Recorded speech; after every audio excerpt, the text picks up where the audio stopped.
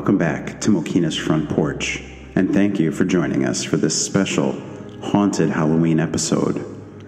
Sit back and relax, and we hope you enjoy, if you dare. It's the time of year when leaves crunch underfoot, the days get shorter, and monsters and goblins again make their appearance on the streets of our burg. It's the season when it's easy to get goosebumps, not just from the chill of the air, but also from the mysterious tales that tend to make their rounds this time of year. Every town has a ghost or two. Some loom prominently in the narratives of their communities, while others lurk in the shadows and only reveal themselves to a select few who are in the know. Mokina has been host to stories of paranormal activity over the years, and there is one in our midst that is currently ongoing. Just ask Kim McAuliffe, owner of An English Garden, a quaint flower shop on Front Street.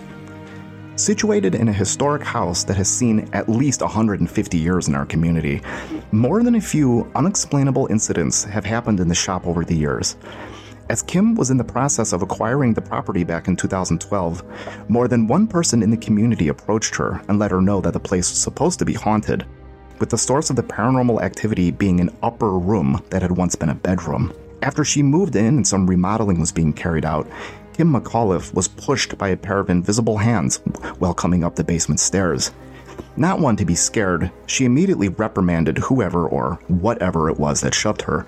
She told it to stop, and that this wasn't nice behavior. After all, she was pumping new life into the property and making it beautiful. To Kim, it's definitely easy to feel an otherworldly presence in her shop.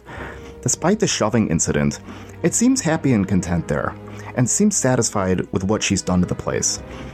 On the other hand, she has a friend who has felt an ominous force in the old house's basement.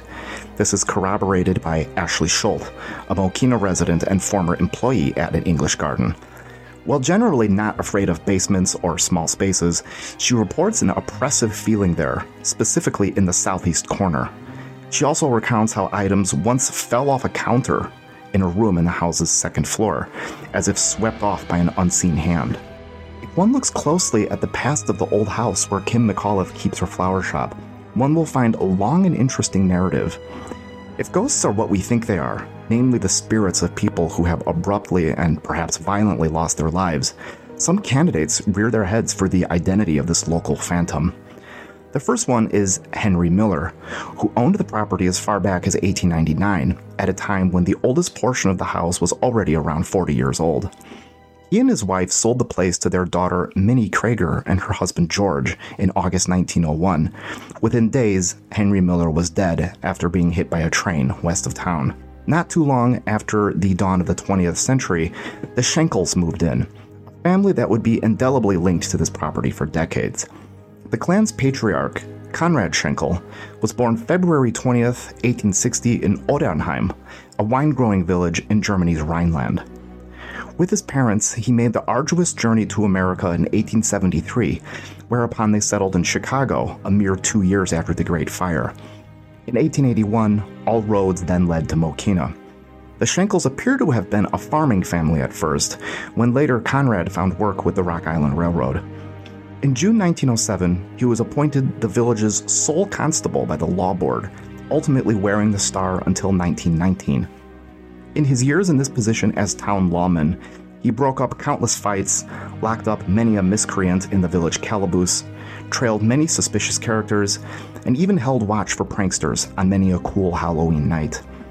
When Conrad's wife, Kate Schenkel, passed away in 1911 after a battle with cancer, the historic record indicates that it happened in this house.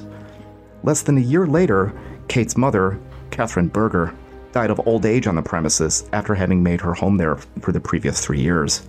Another candidate for the energy that still remains in the flower shop would be Conrad and Kate Schenkel's adult son, Edward. Having served as a village trustee from 1916 to 1928, Edward Schenkel lost his life in April 1935 when a spurned lover shot him to death in a Joliet saloon in a sensational murder-suicide case. Maybe something is keeping him bound to his family's erstwhile home. As intriguing as Edward's story is, at this late date, it is still unknown whether or not he ever lived here during the time his parents did. After Conrad Schenkel passed away in Chicago in 1930, The property made its way into the hands of his son, John, who would keep the place until he died in 1953, who, like his mother and grandmother, appears to have departed in the house. There's much to ponder about the old place where Kim McAuliffe keeps an English garden. Does a ghost roam the house? Or is there a much more benign, natural explanation for the phenomena that has been experienced here? No matter how you look at it, just be aware that when the sun sets and you feel the cool bite of the fall air, things do go bump in the night in Mokena.